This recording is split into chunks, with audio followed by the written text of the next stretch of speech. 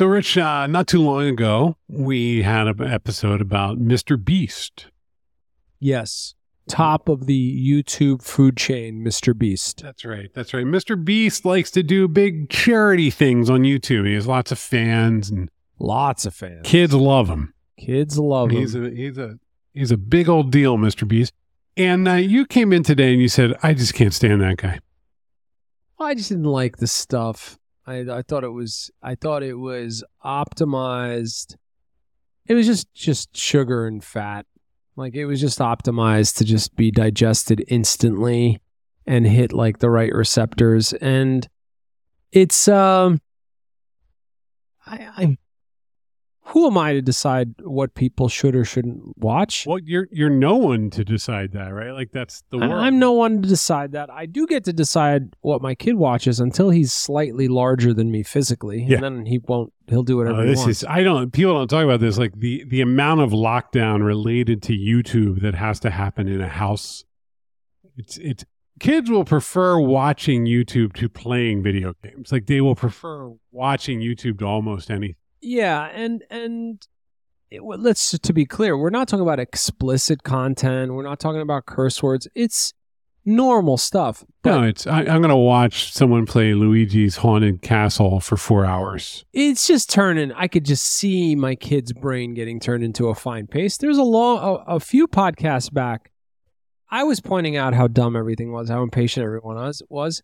And I want to call you out for something you said to me. Sometimes you said to me, and I'm paraphrasing, sometimes you just want to lay there and eat a scoop of ice cream. That's what you said to me. I mean, that was the story of my life up until Manjaro.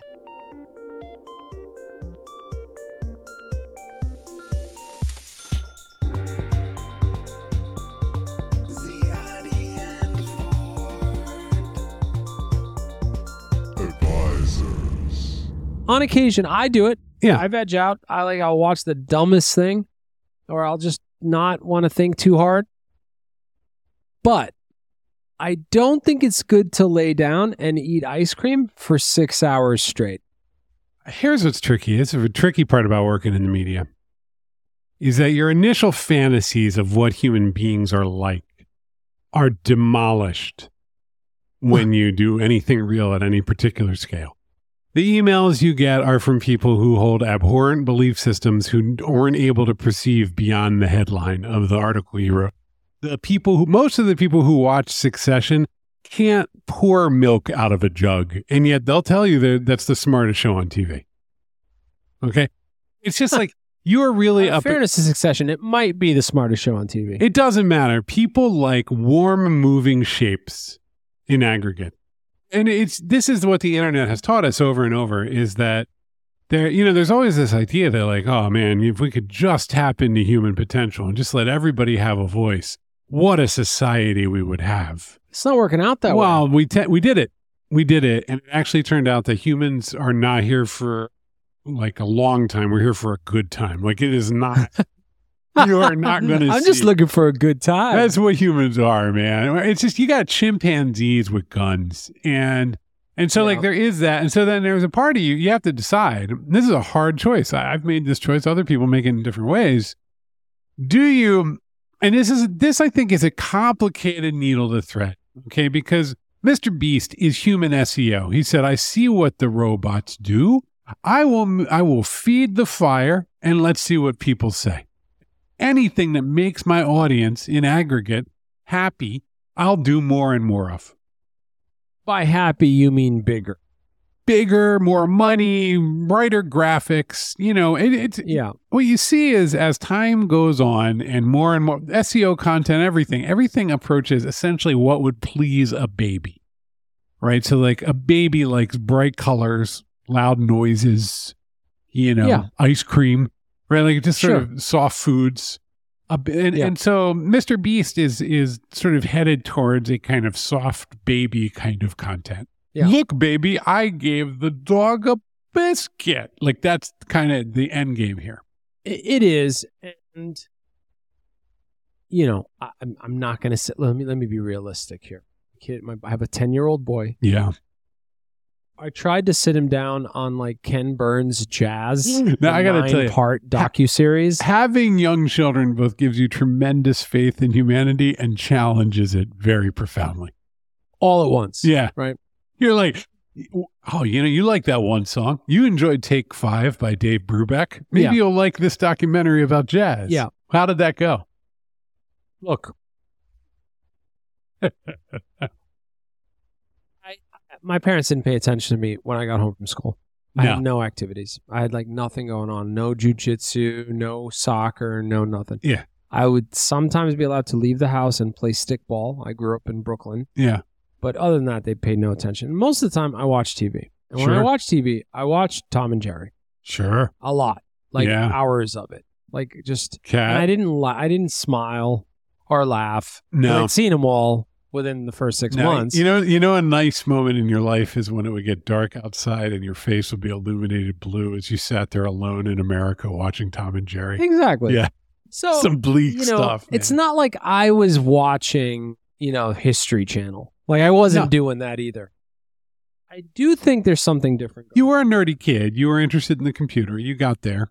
Before this is like I'm in my like 8 or 9 years old. I'm talking. Oh yeah, it's a disaster, right? And so you could blame my mom, and I'm trying to be like open-minded about this, and not be the old man who's like, well, in my day we used to read a book, right? I don't want to be that.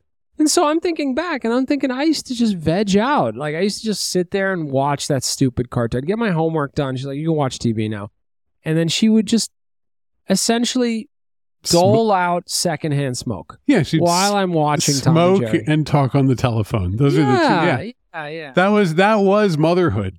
That was mother, and she every so often she'd put the receiver to her neck and go, lower it. Yeah. She'd get back. And as she said that, a like Puff the Magic Dragon level of smoke would pour out of her body.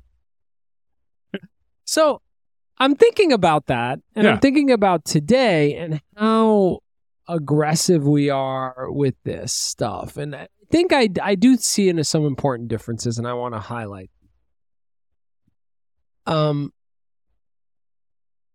The local television station was buying blocks of Tom and Jerry because it was cheap to put them on the air before the news kicked in at 6 o'clock. 6 o'clock news, man. Yeah. What a terrible killing in Bay Ridge, and also traffic on the one. Exactly. All of that. Now, what you have today, right, is two important things that have changed. One is the instrumentation around what success looks like is much finer grained, and apps like you don't get credit for a YouTube view unless a certain amount of it has been watched. Hey, Rich, 12 people in Germany think you're the tops. Exactly. Yeah. So the sort of micro analysis and the metrics you can pull off of this stuff has incented people to just continue to refine the work so that it's not about a creative work. Look, there was orchestras. I'm gonna vouch for Tom and Jerry for 1 second. Yeah. An entire orchestra. There was no sound effects. It was like the guy who held the big cymbals would like smash them together whenever Jerry hit his face. You know what it is though too though? The creative cycle and the loop was much longer, right? So you had to make a whole cartoon. Woody Woodpecker, right? You have to conceive of the woodpecker. You have to figure out what the woodpecker is going to look like. It took months. People love that woodpecker, and it still takes months every time you want that woodpecker to do something. Yeah. Okay? Big hit, goes for years, Woody Woodpecker, etc. Mr. Beast is able to know in minutes how things, like I'm sure at this stage in his career, because I can do this, if something goes out into the internet, instantly. And you see the feedback on Twitter, and you kind of know, like, in a minute, if you have a hit on your hand or not. Yeah. You just really, well, that one's not going to go. Yeah. And so, like, what I see with Mr. Beast, though, there is no point. Mr. Beast can only Mr. Beast it up. Like, yeah, I mean, he could turn to the camera and be like, really, why are we making? No one will care, right? He's created. Nobody cares. He's just a machine for creating certain sensations in humans. That's right. He's able to profit vastly as a result. Yeah, and I've said before. But going back to the Tom and Jerry Woodpecker point, we're on a cycle of days, hours, minutes. You get the reaction very, very quickly. Tom and Jerry, man, they put that out and people would be like, that one where the cat fell off the kitchen table. That was good stuff, Mike. Well, I mean, it's more than that. It's actually stuff from the 50s and 60s because it's cheaper to just buy syndication of old stuff. Yeah. It's very expensive. The local station's not going to produce new cartoons. It is a shame, though, that local TV produced shows went away from the world. They were the ones that would get through. Oh, it was amazing. You know, like right. Captain Tommy's Space Cadets and just all that good stuff. Anyway. And there was another character. There's another distinction I would make, which is that when Tom and Jerry ended, it ended, and then something else came on. By giving the kids to the power to on demand just eat gobs of this stuff, I think that kind of control that early.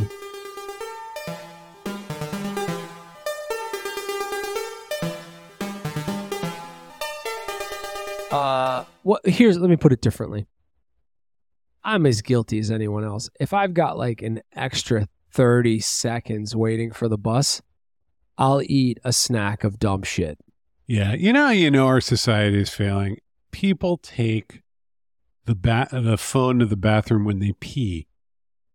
I'm really good at it. It used to be like, I'm going to take it in there. I got about 5 minutes to go. But no, it's like, I have to get like urine out of my body. Exactly. But I don't want to miss a moment. I'm going to watch a YouTube video. We've made this point before, right? Yeah. I mean, we've pretty much have like 5 points, so I wouldn't worry about it. No, fine. No, but I guess I like a long song. A song like American Pie by Don McLean, a real that's classic. not a good song. I don't like that song. Long time ago. But I like a song that you kind of have to put the work in, and then when it culminates and it starts to come together and out of like off the album Tales of the Topographic Oceans by Yes. Not that either. Not either of those, actually. Appetite for little snack-sized bites of information, I think, has put us in a place where, you know, all the algorithms and they're manipulating our children. It's just us. It's us. We have any waking moment, we can duck out and take a little bite of something and watch a dog, balance a bird on his nose. And that's that. My pinned tweet on Twitter, which I have never received any feedback for. For those who don't know, because they have a life, you can put one tweet at the top Twitter account. And it says, "We did this to ourselves." That's it. That's the name of this podcast. And it is an unforgivable sentiment in right now to say, hey, I think actually this might just be humans rather than people think Mark Zuckerberg well, it's tricky with Elon Musk because he does seem to actually have a paranoid desire to squash most liberal thought, but I don't think Zuckerberg does. And so we're living in this world where we get really, really paranoid and so on. But I actually think most things, there needs to be a corollary to Occam's razor, which is the general triviality and chimp-like behavior of aggregate humans explains most internet things. Exactly. I mean, I think our desire for sort of that immediate gratification, and the tech is getting better and better at it. We'll take it. I was like, yeah, wait, what? I can tap 3 places on my phone and then chicken pad thai shows up? I mean, of course. That sounds excellent. I remember you explaining to me for a while you were never going to make another phone call to deliver food again. And I was like, oh, come on, man, get over yourself. When's the last time you spoke to anyone? It's been a while. Beyond this podcast. This is 4 years ago. And you're like, terms of this, why would I ever call another restaurant when I can hit some buttons? And now I'm like, yeah, no one would ever. I'd rather go pick it up. I'd rather go get it. It's reached that point. Yeah.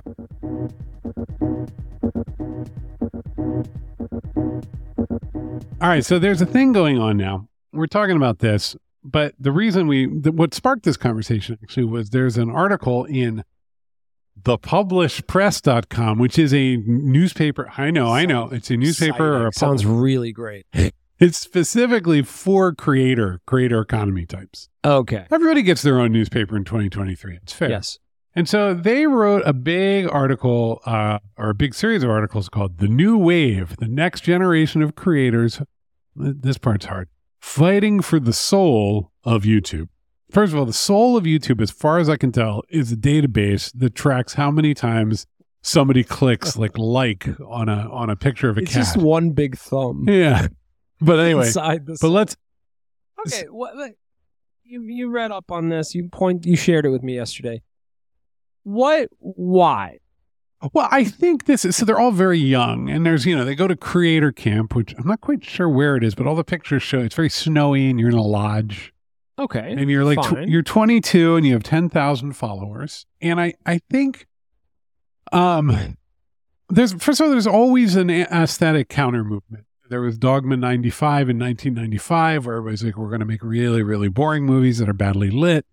And a number of films that nobody can remember came out of that.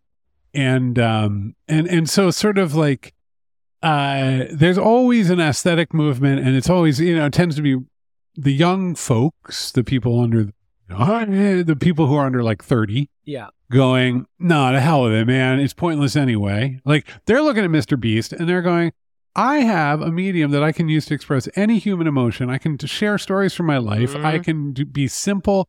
I can be low budget, and I can be interesting under those constraints, rather than constantly chasing this sort of algorithmic, like, I'm going to give away more and more money and put a big picture of my face with letters and words on the screen, on the thumbnail. Like, okay. Now I'm understanding it. And this is reminding me of a conversation that you and I had with a mutual friend of ours who's a musician. Oh, yeah, sure.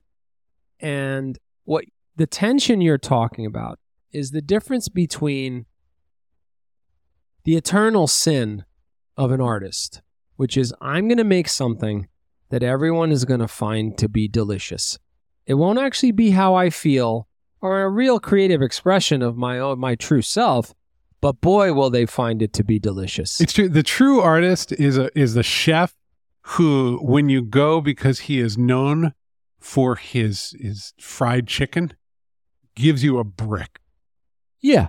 You're like, well, I guess I'm going to eat it because he made it. Yes. And then your teeth fall out and you're like, well, he really is an artist. That's what we're talking about. Yeah. What Mr. Beast is saying, and you can't fault him for it, is like, I studied it and I optimized for it. And who cares where I grew up or what I'm about or what my creative expression is? It's don't hate the player, hate the game. Right? I am an entertainer. Yeah. I am here to entertain you. Yep. And I am going to give you the best show you've ever seen. That's right. This is about you, not about me. Vaudeville. About it. Just, here we go. Go to the other extreme, right? And you have Johnny Greenwood leaving Radiohead to make like a found sound album with like this like musicians in India. You know who else is weird? John Frusciante from Red Hot Chili Amazing Peppers. guitarist. I hate the Red Hot Chili Peppers. I think he is a really wildly good guitarist. overrated, but he's a very good guitarist. Yeah, I hate him too. But he makes like these weird synth drone albums that are like, the last one was almost unlistenable. Yeah. Yeah. So the other extreme is, I'm going to express myself. It's kind of good though too. I just want to say, like, I had to give it to him. What's that? Good. It's kind of a. I mean, fine. Anyway, keep going. Look, the Holy Grail is when you could tell it's an absolutely pure distilled expression of someone's creative soul, but also resonates with a lot of people. See, I don't buy it. Okay, explain. I just don't buy. I feel that all of this conversation ends up being.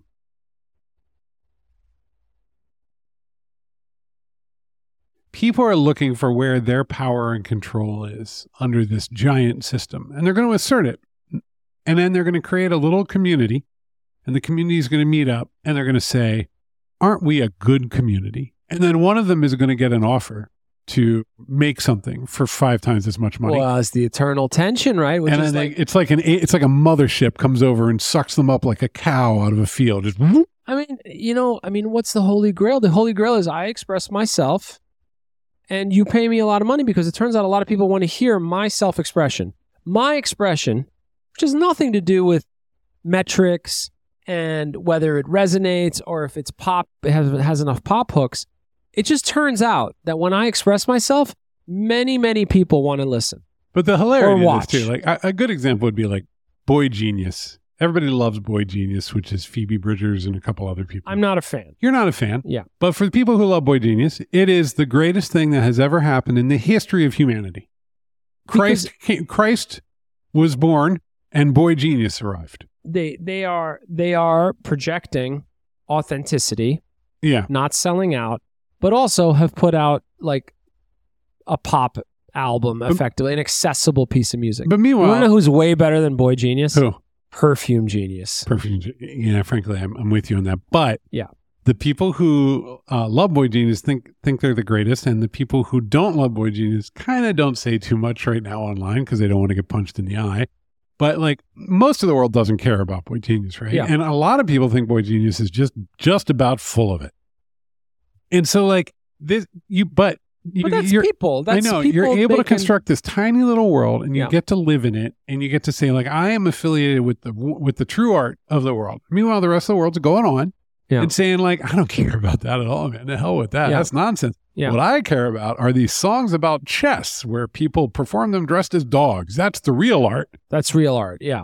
Over and over. And it's very hard when you're in those scenes, because I've been in some of them. It's incredibly hard to see that it's a scene. What you think is you've created a revolutionary pattern for improving the world, and it will always get co-opted once more humans get involved.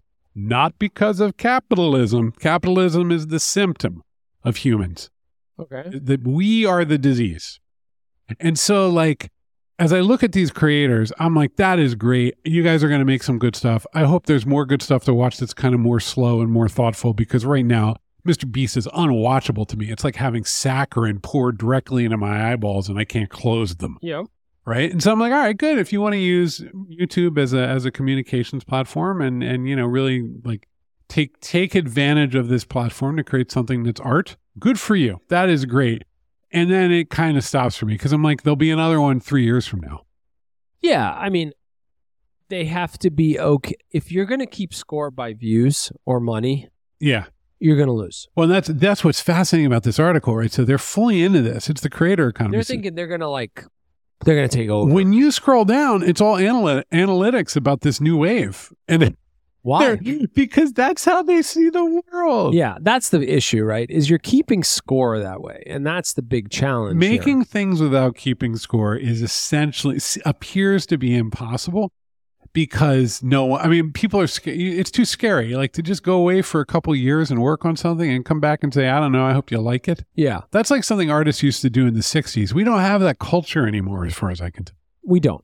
And I think that to me is the loss. Like if you wanted to, like, what's the cultural problem that I would love to see solved? It's that people can't go away for 2 years and work on something weird. They can't. And when we do stumble on something that seems like sufficiently unique and original because it's a creative work, but also happens to resonate with a lot of people, that's a special thing. That's like a really, really special thing.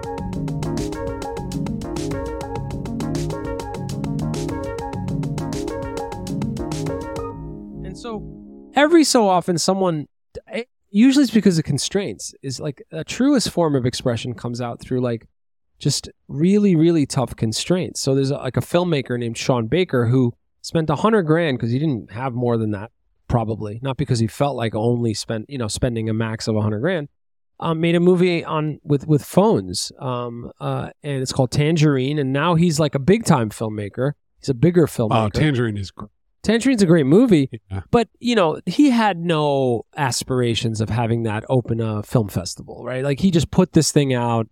And it took. And it's part of the reason it takes is, and this is what humans do, when they see something like that is pure and truly authentic, they appropriate it almost instantly and say, you have to see the cool thing that you don't know about yet. You actually were like, you have to watch Tangerine. It's an amazing movie. I said this to you. Yeah, you did. Yeah, and it's a beautiful movie. Because it's two reasons. One is like a beautiful movie, and the other is there's like a scene where there's a guy from the Middle East, and they like, everybody walks in on his family, and you're like, this is my family. Like, it was just incredibly real and authentic. You've never seen your family represented quite that well. Exactly. Yeah. And so every so often you strike lightning, right? Like, and it's just it's a beautiful moment because you can tell that's the end of the creative purity for that artist. Like I could tell that this was going to be his last movie. Yeah, he's not going to make another one with an iPhone.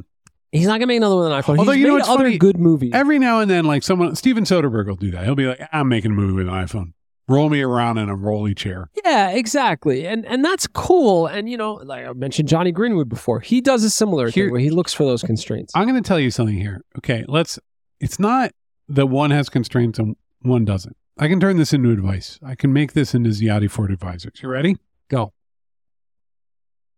The choice that you make isn't what crew you're going to be in or what manifesto you're going to sign. It's what constraint system you choose. Mr. Beast chose SEO and YouTube algorithmic rules. That's how he keeps score. That's his creative constraint system. I don't think, does he view himself as creative? Of course he does. He is creative.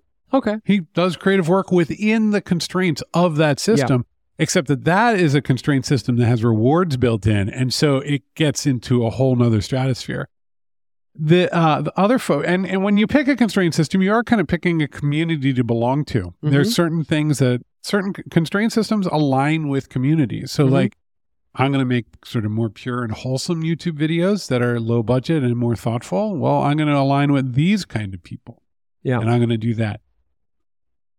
You may not realize this, but whenever you sit down to create something, software, writing something, whatever you do, any creative act at all, even ones that people don't even think of necessarily as creative, you're working backwards from a constraint system. Most of the time, you're not picking it. You're saying like, I want to write a sci-fi novel. You're not saying like, you're not looking where the boundaries are. You're not saying like, I'm going to write a really good proposal, right? That picking your constraints wisely is the best thing you can do. Probably the healthiest thing you can do to further your own goals. And so you need to look at people who work within the constraints who are doing things that you think are interesting, choose those constraints and get going. Fortunately, the overarching constraint is money. Like, can I do this? Can I express myself and make a living? Then find people who are making just enough money who are doing work you think is interesting. Yeah. Like, I do feel that people tend to optimize for like, I think that's interesting. They were able to be really successful with that in like 1978. And therefore, I'm going to do it too. And it's like, no, the rules have changed and the system isn't there and so on. But that's my advice. That's good advice. That's a good closer. All right. We're closing. Are we done? We're done. Oh my God, this was a meaty one. All right. So you know what? We have a sponsor. The sponsor is aboard.com. It's a website that lets you collect anything, organize it right there in your web browser. And then you can collaborate with other people. I use it to collaborate with Richard. Sign up for the beta, aboard.com. Check it out. And this is Ziadi Ford. Check out @ZiadiFord on Twitter or send us an email at hello@ziadiford.com. We'd love to hear from you. We'd love to hear from you. Have a lovely week. Bye.